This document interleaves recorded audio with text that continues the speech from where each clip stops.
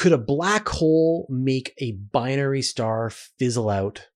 Why do we get a flash of neutrinos before we see a supernova explosion? And could there be antimatter galaxies out there in the universe? All this and more in this week's question show. It's time for the question show. Your questions, my answers. Now, as always, wherever you are across my channel, if a question pops into your brain, just write it down and I will gather them up and I will answer them here. Like, it doesn't matter if it's about the video that you're watching, just if a question pops into your brain, write it down. And to be honest, there haven't been a lot of questions coming in. So I need more questions. They are the fuel that runs this channel. So please, if a question pops in your brain, I'm your guy. Give it to me. All right. Now we record this show every Monday at 5 p.m. Pacific time. So if you want to participate in the show live and have your questions answered, see follow-up questions, chat with the delightful community, please come join this. All right. Let's get on to the first question. Delta Infinium 869. Can a red giant star currently burning helium with a black hole or other compact binary partner fizzle out due to the compact object tidally stripping away so much of its envelope and mass that the core pressure is no longer high enough to permit helium fusion? What would such an object look like? All right, I'm going to go into a bunch of binary star types that sort of meet what you're talking about, because this happens quite a lot in the universe. So there's like 4 main kinds of interacting binaries. Like, there's plenty of binary stars where the stars are far apart, but we're looking at the ones that are interacting. So we'll sort of consider the partners in the situation. So in one situation, you've got a main sequence star, and then you've got, say, a white dwarf star or some other kind of compact object. And because of the tidal forces from a black hole, from a neutron star, from a white dwarf, they're going to be able to strip material off of this main sequence star and feed on it. In the case of a white dwarf star, it's going to eventually accumulate enough material that's going to detonate as a supernova. If it's a neutron star, we kind of don't know what happens, but like, it'll probably turn into a black hole at some point if it gathers enough material. And then the last possibility is a black hole, and a black hole just becomes more black hole. And actually, astronomers can see the differences depending on which of those situations it is, based on the kinds of radiation that is coming from the system. So if it's a black hole, they call this an X-ray binary because there are these regular flashes of X-rays every time material is falling into the black hole and getting consumed. While, say, with a white dwarf star, they can call these cataclysmic variables. So you're seeing these flashes that are coming, but it's not like black hole level. And that's the object that's doing the feeding. But I think your question was like, what's happening to the object that is being fed upon? And so when you have binary stars that are really close together, and they have to be really close, what you'll get is a donor star and then an accreting star. So the donor star is the one that is supplying the material, and the accreting star is where that material is being accreted. And again, you need special situations. The stars have to be very close. And what you can have is like one situation where you had a star that was in a main sequence phase, and then, as you say, it goes into its helium burning phase and it expands out and its envelope increases. And around stars, you have this sort of balance of gravity where if it's just the star by itself, then it can hold on to all this material. But if it has some kind of binary partner, then you get this region, and astronomers call this the Roche lobe. And this is where essentially, if the material goes beyond this level and it's close to the binary partner, it crosses the gap and joins the accreting star. And if it's sort of ferocious enough, you can absolutely turn back the clock on a giant star. You can strip enough of its outer envelope away that the star will start to decrease in mass, decrease in size, and sort of downgrade through the class of star that it is. And so maybe it was set to become a giant, like a supergiant star, and it was going to detonate as a supernova, but it's feeding all this material to its partner, and then that partner will become more massive, and the donator star will become less massive and sort of be pulled off of supernova alert. Now, the donor star now has been gaining a pile of material, and so it is probably inevitably going to become a supernova now that it's gathered all that additional mass. You're sort of switching from the one star that was going to cause a supernova, or at least had gone into a red giant star phase, and you're feeding it all to this partner star, and then it's going to suffer the consequences of all this additional material. But these things are out there and they can see them, and it's pretty amazing. I'm sure you've noticed the Star Trek planet name that has appeared above my shoulder, and this is a way for you to vote for the question that you thought was the best. And so last week, we had the most votes for Andoria, which is that people were wondering how rogue planets could have liquid water on the surface, even if they don't have a star. So I'm glad the majority of you liked that question and the answer. So once again, watch through this entire episode. A different planet name will appear as I give a different answer. And then at the end, put the name of the planet in the comments down below, and then we'll add them all up and we will celebrate them here next week. Sandy VB. How do we get a flash of neutrinos from Betelgeuse's explosion before the actual light of the explosion reaches us? Does that mean that the neutrinos travel faster than light? So whenever I mention this amazing fact that neutrinos arrive before the light from a supernova, someone will always ask this question. I'm sure I've answered it many times in the past, but I love it so much that I'm going to explain it one more time. So when you get a supernova, you've got a giant star that is under so much gravitational pressure that it's wanting to pull itself inward, but you've got the fusion at the core of the star that's pushing outward. And so the star is in this balance, this equilibrium. And then inside the core of the star is sort of shifting up through higher and higher elements, and eventually it reaches iron. And iron produces no energy when it fuses. And so there's no longer the outward force, the radiative pressure, there's only the inward force coming from the gravity, and so the star just collapses inward, piling up. And what you get is down at the very middle, as the star is coming in, it's going faster and faster. It can go like 70% the speed of light. Like, it is coming together really quickly. And it's that force that generates the neutron star or the black hole at the middle. And then you get this sort of bounce of material. All this energy and material piles up, and then it detonates as a supernova. But while this is happening, while all this infalling material is coming inwards and all this energy is starting to build up inside the supernova, the energy can't get out. It's blocked by all of this matter. And so it has to sort of random walk around inside this stellar material. But at the same time, these neutrinos are being formed, and neutrinos can pass through like a light year of lead and not interact. And so the neutrinos escape immediately. And the neutrinos move at 99.99, like some significant fraction of the speed of light, and they get out immediately. And then it takes a few minutes for the light to be able to get out of this explosion that's happened. And then the light is able to reach space, and then it makes the journey towards our eyeballs. But the neutrinos have enough of a head start that we'll get notice. We'll get like a couple of hours notice before the radiation shows up. And what's really amazing about this then is that you could set up really powerful, very sensitive neutrino detectors and listen for bright flashes of neutrinos. And if you get that flash, then you know where a supernova is about to happen. And then you turn your telescopes, watch the star as it dies and then explodes as a supernova. Now, right now, the best neutrino detectors in the world can only really do this for a few hundred light years. There's a new Chinese neutrino detector that's going to be coming online that maybe will do this out to like a couple of thousand light years. And so we would need a Betelgeuse, right? We would need a supernova to go off very close. But if one did, we would get the advance notice. And I really like this idea. Neil Greening 9609. In the big universe, trillions of times farther than we can ever see, could there be vast swaths of annihilated nothingness and then antimatter galaxies? So the question you really ask, like one of the big mysteries in astronomy is, why is there more matter than antimatter? It was believed that there should have been equal amounts of matter and antimatter at the beginning of the universe, and then they would have met each other, they would have annihilated, and then you would have been left with just energy. But for some reason, there was a little bit more matter than antimatter. You got that annihilation, but you're left with more matter and no antimatter. And this is like, I don't have an answer. Like, this is an unsolved problem in astronomy.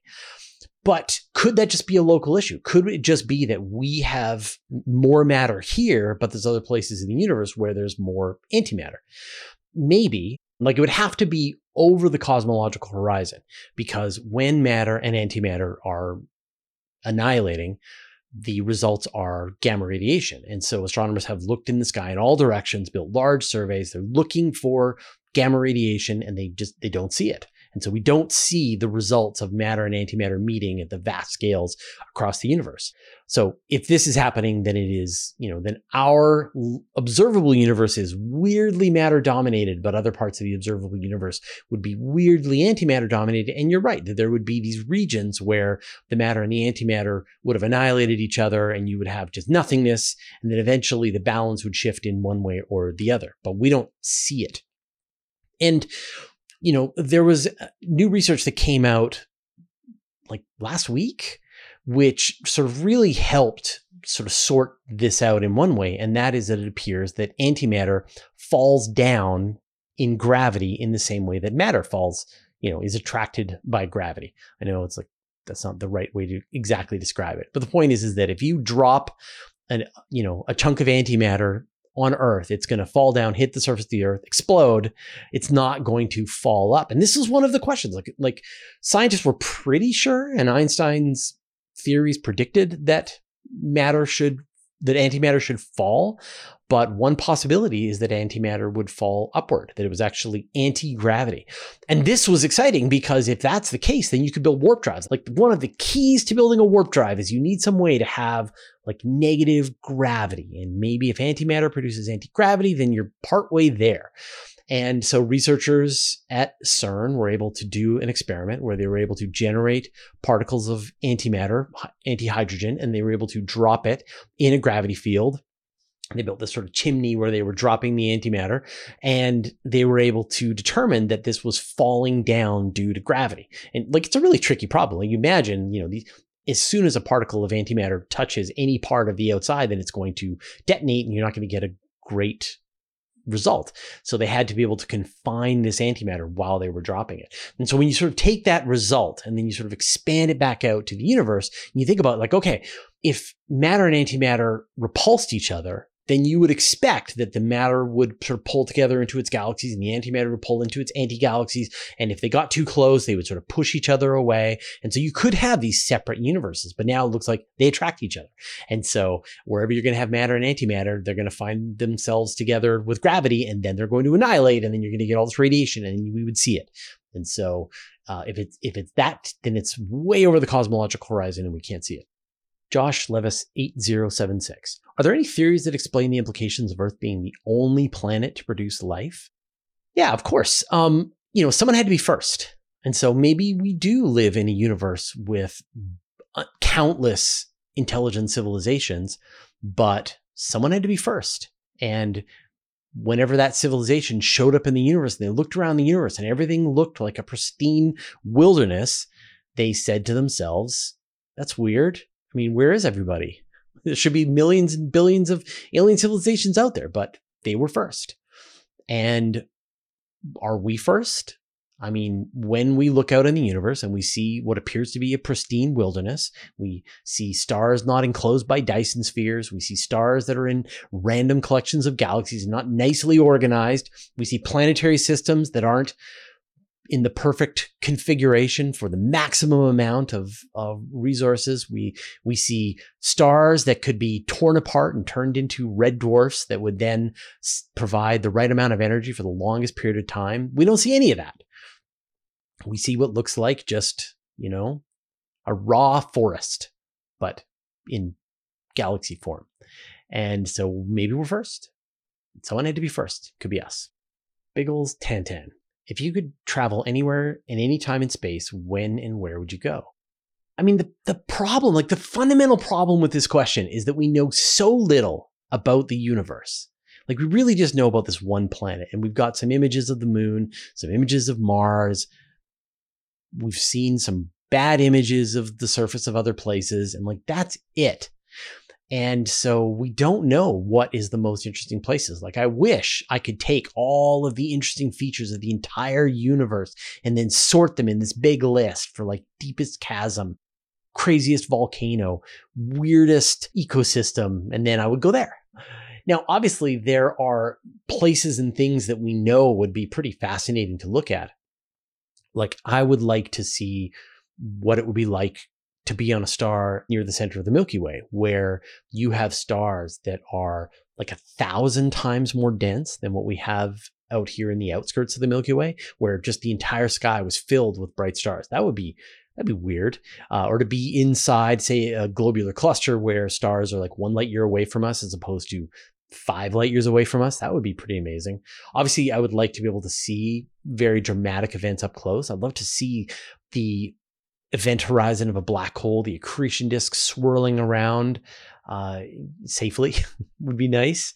A lot of the things that I think people would love to see, they think they would love to see, actually wouldn't look that good. Like, wouldn't it be cool to be able to be near the pillars of creation? But the problem is that they wouldn't look very good without a long exposure camera system. Or wouldn't it be cool to see when Andromeda and the Milky Way are merging together, but actually it wouldn't look very good without a long exposure camera?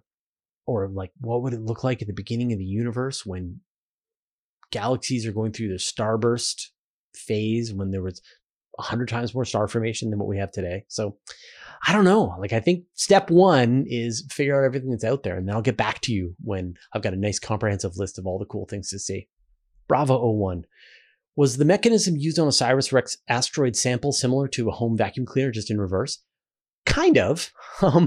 So what they did was they had the sample container at the end of this arm, and then OSIRIS-REx got really close to the surface of Bennu, and then they put it onto the surface of Bennu, and then it puffed out a bunch of gas that sort of pulled the stuff off of the surface of Bennu, and then a bunch of it went into its collection capsule, and then it kicked itself off of the surface of Bennu. So yeah, I mean, if your vacuum cleaner would only just run for just a second or two, and then that was that, but in reverse, yeah, that's about right.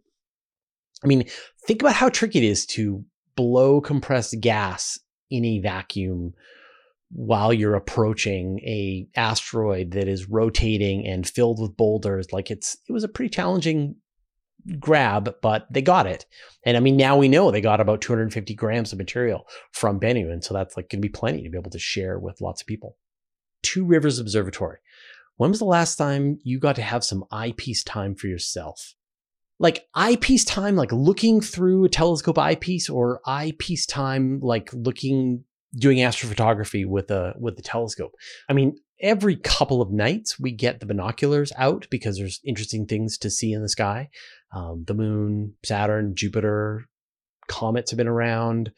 Lots of pretty great stuff in the summertime, looking at the Milky Way and stuff. So I'd say we have the binoculars like right beside the couch. And so we're using it during the day to look at birds, and we're using it at night to look at the sky.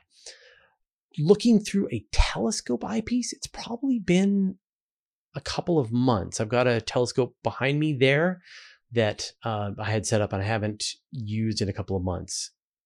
I need a new telescope. I'm probably going to get a Dobsonian. Just, I talk about it all the time, and the telescope that I have is sort of too complicated. I don't want to use a Dobsonian. And then, of course, it was a couple of years ago since we were doing astrophotography on the virtual star parties, and I really want to get back to that. Like I think that's one of the most fun things that we've ever done, where we're live streaming the view from telescopes, and we're taking pictures, and we're explaining the night sky with lots of people and special guests, and it's like fun, but also astronomy and kind of chill, and I really like it. And that is like, at some point I'm gonna build a proper little observatory here and set it up, and then continue on with the virtual star parties. I know I keep saying that, and so like you keep reminding me, and so at some point I will proceed. So you might not know, but I talk to the patrons. When you sign up as a patron of my channel, I send you an email and ask if you want to have a chat with me, and it is literally me. We're having a conversation, and I have a bunch of questions for you, and I hope you have some additional questions for me, and that's sort of one of the benefits of becoming a patron. So if you do become a patron and you get that email, it's really me. You really will get a chance to chat with me. So definitely, if having a chat with me is one of the things that you want and you consider valuable, consider joining our Patreon. Go to patreon.com/universe today. And I'd like to thank all of our subscribers, including our recent newcomers, Ryan Orman, Big Dips, Dustin Cable, Antonio Lofilara, Stanley Harrison, Paul Gowland, M, Mitchell Altschuler, David Duer, and Fred Schroeder. Join the club at patreon.com/universe today. Lance Pals, Europa, Enceladus, or Ganymede, which do you give the highest chances of finding life? Finding life, it's going to be Enceladus. Like with Enceladus, we've got these tiger stripes at the bottom of the world. It's blasting water into space. You can fly a spacecraft right through that material and sample it and detect if there's amino acids. There's actually a paper that I looked at like just today where people were proposing sending light sails to Europa and Enceladus. And so you could fire a 100 kilogram spacecraft to Europa or Enceladus. It would take you about 1 year to get to Europa, take you about 4 years to get to Enceladus, and it could go through the plumes and detect the presence of amino acids in the plumes, and you would just get an answer. And so I think, practically speaking, the best place to look is Enceladus, just because it's the easiest place to search. It's the low-hanging fruit. The place that I think is most interesting is probably Ganymede. Ganymede is large, has a ton of water on it. It's got a fairly large core. It's going to probably have more radioactive material in it, more heat that's being produced, just a larger place. And it also has an internal magnetosphere. It has some protection from radiation from space. So I think that's my favorite world. I keep saying this, Ganymede is the new Europa, because it is just such an exciting place for us to explore. I'm really glad that the European Space Agency is sending their JUICE mission and primarily going to Ganymede. Everyone's focused on Enceladus and Europa, but Ganymede is the place. That's going to be the goods. Brother Sly, will JWST and Hubble see the same gravitational lens? Absolutely. When it comes to gravitational lenses, the Hubble Space Telescope is sort of the finder scope for JWST. Like a lot of the gravitational lenses that have been found with Hubble, and in fact, like gravitational lenses are so useful that now astronomers are looking through gigantic data sets of information. Things like the Sloan Digital Sky Survey, where they're looking at millions and millions of galaxies, or the Dark Energy Survey camera, again, looking through millions of galaxies. And then it's a machine learning problem. They know what a gravitational lens looks like.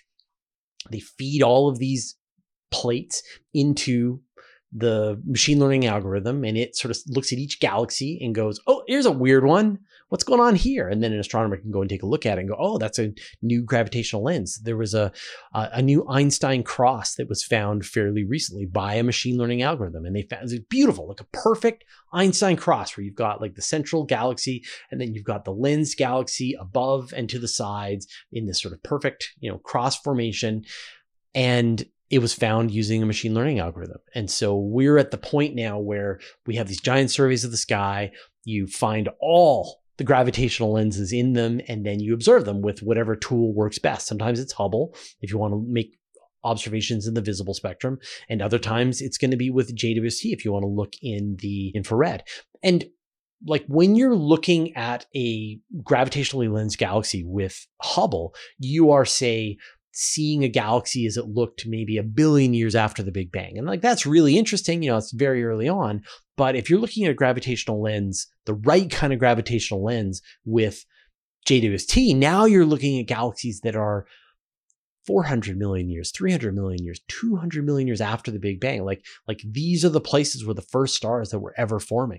And so, one of the big mysteries is, what did the first stars look like after the formation of the universe? And it's, Webb can't look at them directly, but it can look at them through a gravitational lens. And so the hope is that at some point things will line up and a gravitational lens will be found, probably, through some other way, like maybe through the Nancy Grace Roman telescope, because it's also infrared.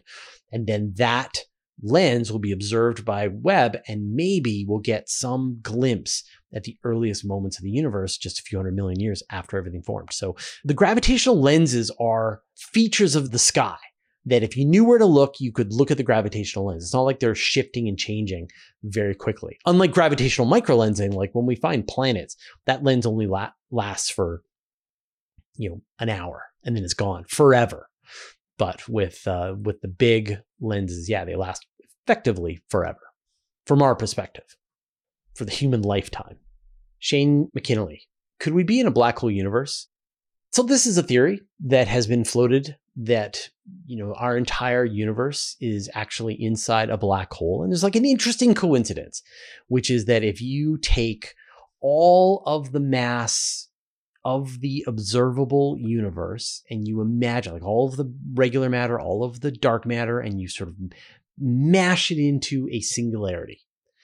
And then you said, well, like, how big of a black hole would that be? What would the event horizon of a black hole with all the mass in the universe be and all the energy, right?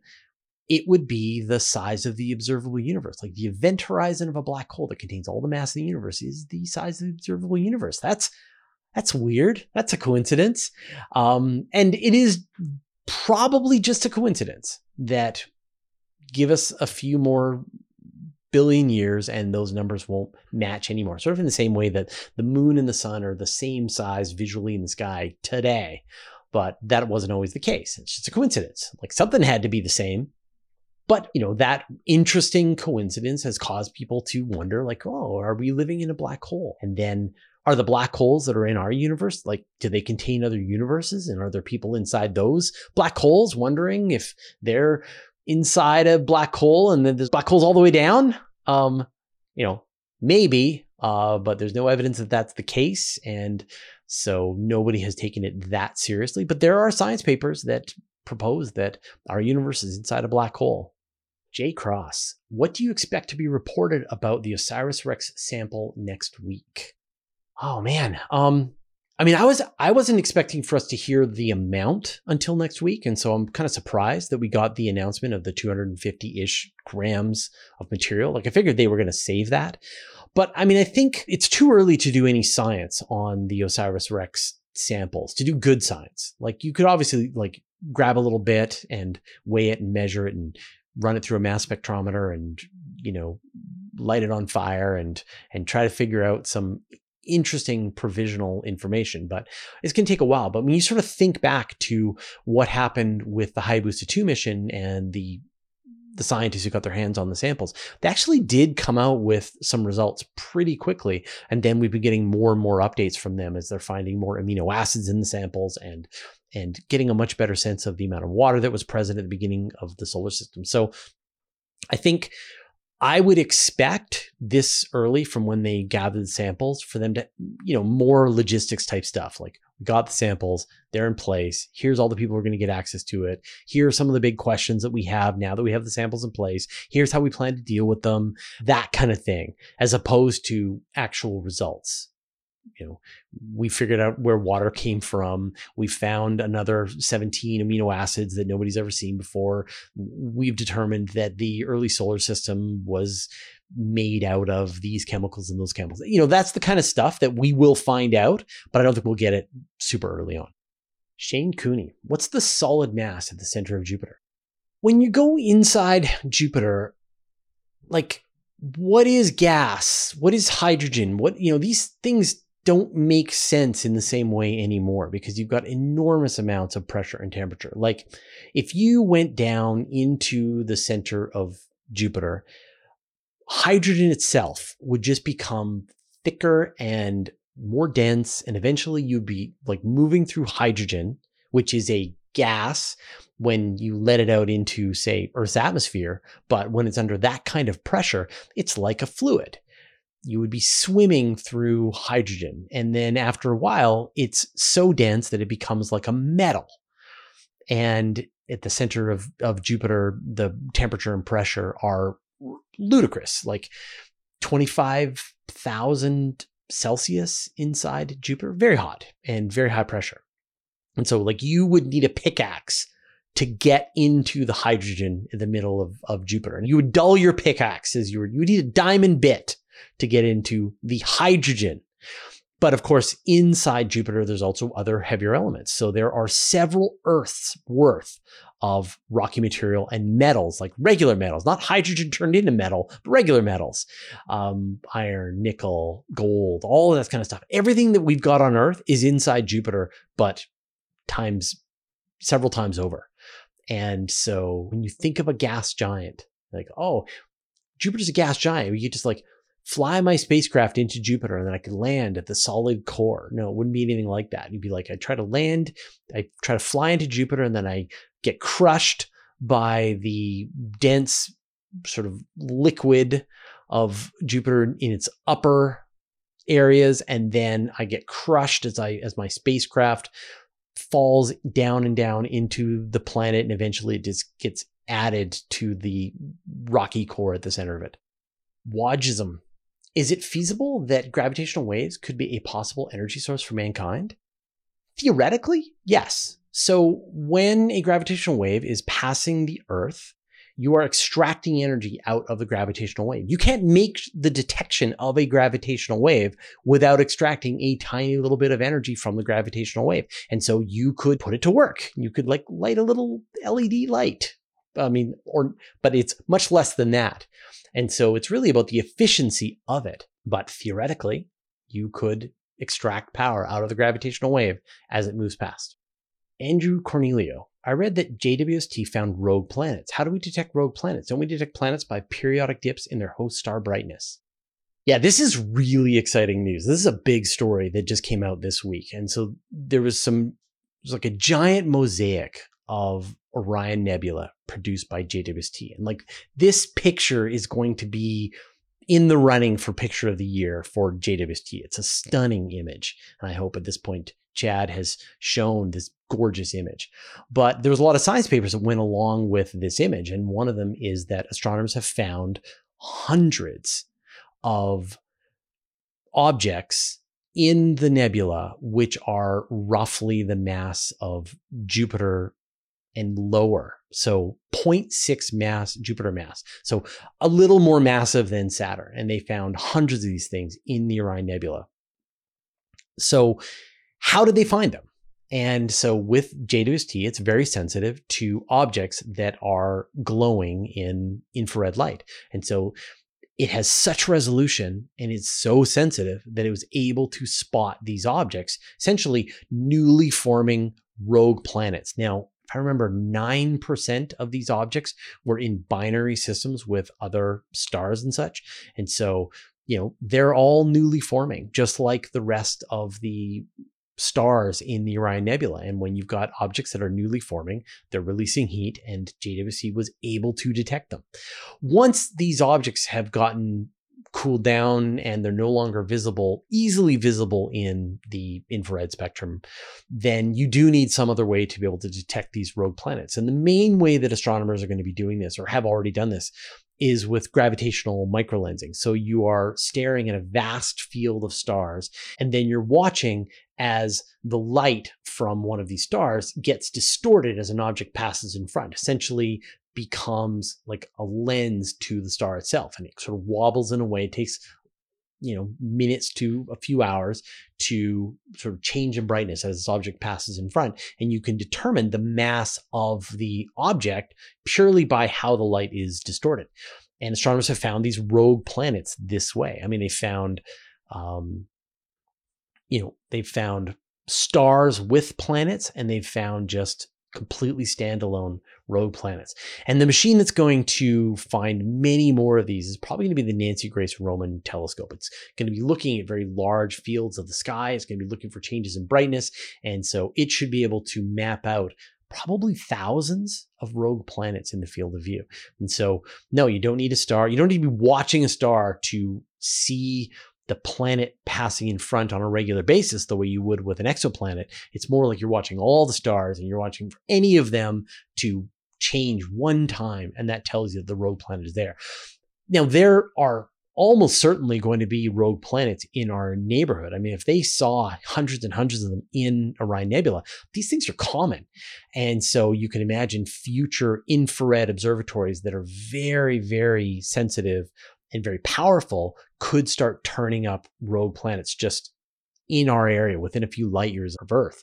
The closest example of a telescope that did a very similar search was called WISE, and it was an infrared telescope that was looking for large objects in the outer solar system. It was looking for Planet 9, or like, does the sun have a red dwarf companion or a brown dwarf companion that comes by on a regular basis?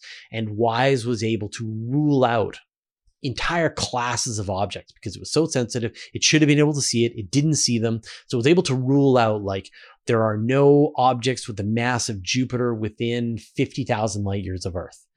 But smaller objects could be out there. And so Planet 9, whatever it has to be smaller or has to be larger and farther. And so hopefully, now that we know that these rogue planets exist, and now that we that there could be a lot of them, I think there's going to be a real increased demand to try and observe them and find them and map them out. And I always sort of have this romantical notion, right, that we thought that our closest star was Proxima Centauri, but in fact, there could be a dozen rogue planets between us and Proxima Centauri, and they could be the stepping stones that you could move out into the Milky Way, not by going from star to star, but by going from rogue planet to rogue planet. And then it sort of breaks up the journey into much smaller pieces that are maybe a lot more feasible. So, rogue planets are one of these sort of surprising discoveries, but one of the most exciting fields for the future. I mean, if you were planning to be an astronomer, or you're like just finishing up school and you're like, what do I want to go into? Rogue planets.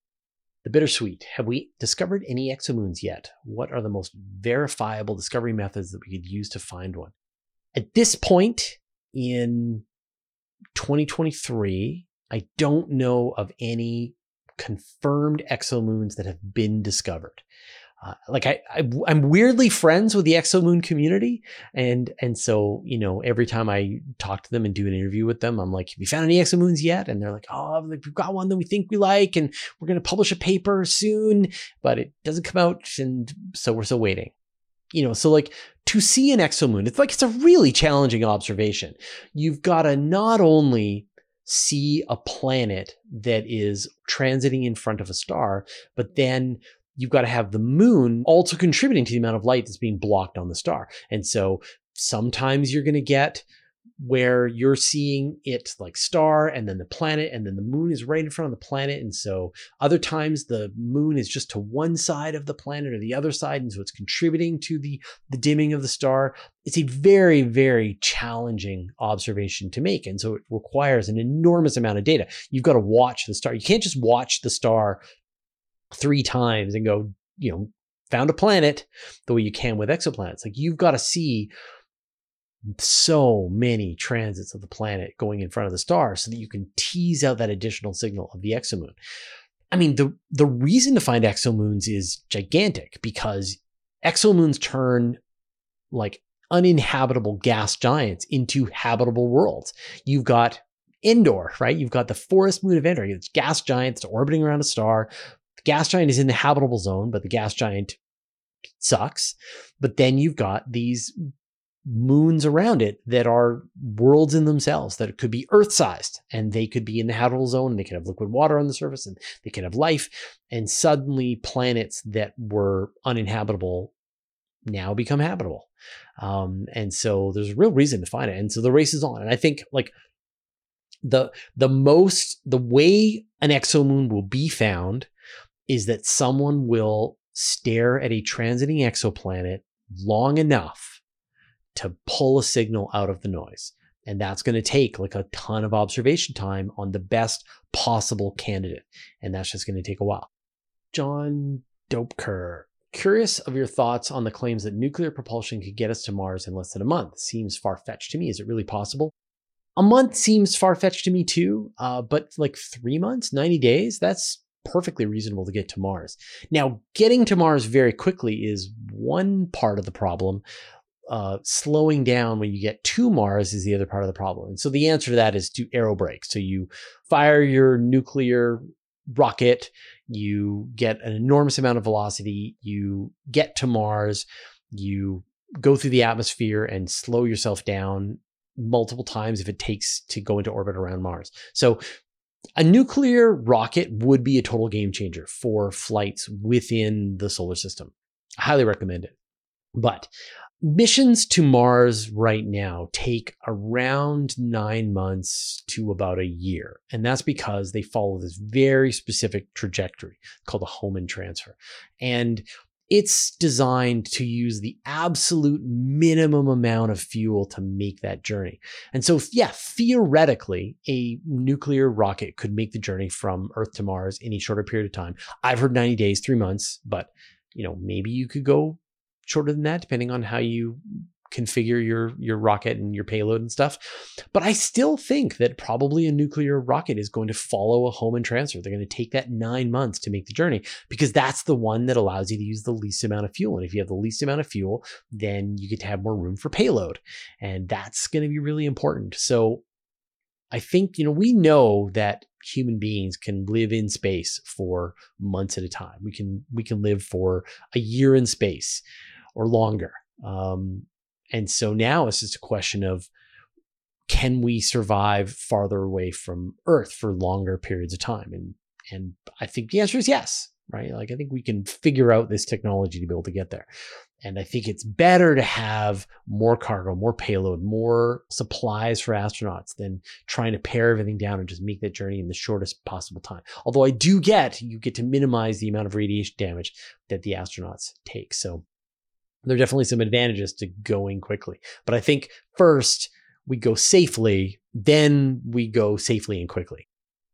All right, so those were all the questions that we had this week. Thank you everyone who participated. Now, I'm going to talk a bit about some media that I'm really looking forward to, but first, I want to thank some of our patrons.